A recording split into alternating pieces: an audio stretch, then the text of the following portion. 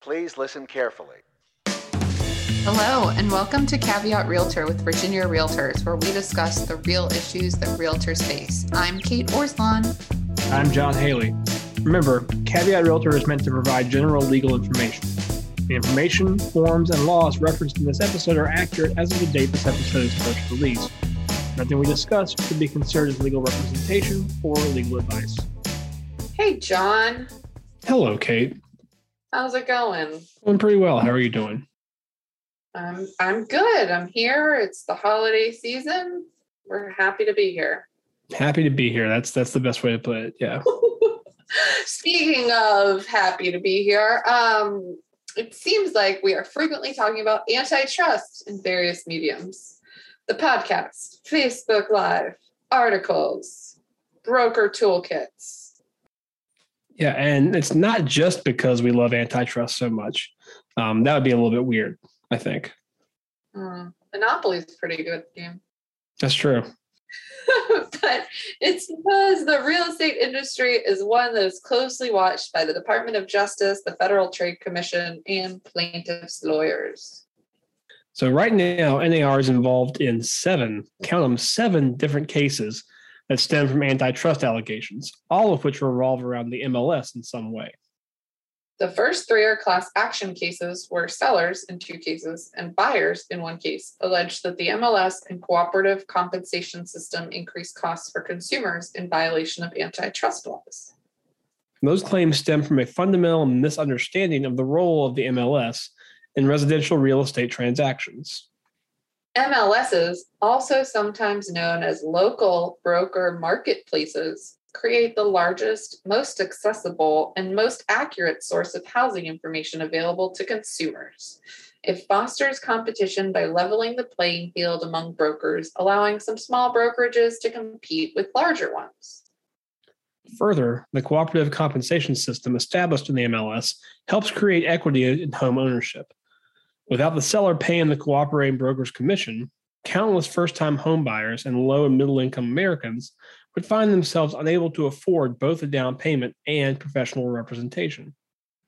The case filed by the buyers has a pending motion to dismiss. This means that NAR and the other defendants have asked the judge to determine that the plaintiffs do not have the ability to bring the lawsuit because they are not directly harmed under the existing system, which is a requirement for federal antitrust cases.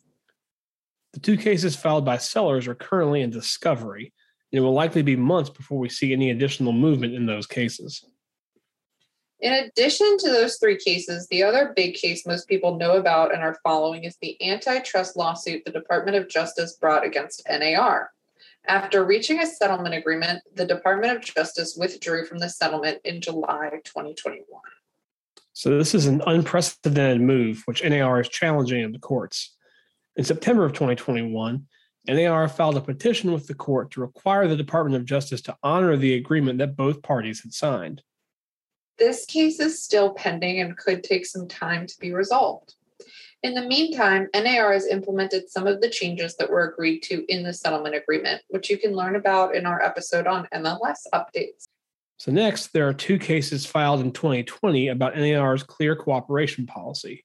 The first is filed by the Top Agent Network, and the other is filed by thepls.com. Both cases claim that the requirement to put properties in the MLS harms groups such as theirs. Antitrust laws intended to ultimately protect consumers, not individual competitors. Clear cooperation benefits consumers, both buyers and sellers, by ensuring that the broadest marketing allows for better opportunities to buy and to sell.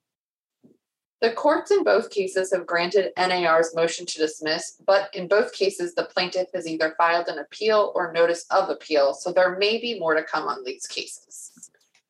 The final case was filed in March 2021 by REX regarding the rule that allowed MLSs to require MLS listings be displayed separate from non-MLS listings. When Zillow joined MLSs, this created problems for non-MLS listings as Zillow now had two tabs, one for agent listings and one for quote-unquote other listings, which consist of FSBOs and non-MLS listings. In September, the judge denied the motion to dismiss, which means the case will move forward. Like the other cases, it will likely be months before we see significant movement with updates for you. But when they happen, we'll be sure to share. So besides, just morbid curiosity, why should any of this matter to you? Well, I'll tell you. The outcomes of these cases could have an impact on the industry and on how you do business. So what can or should you do? Check out NAR's new website, competition.realtor.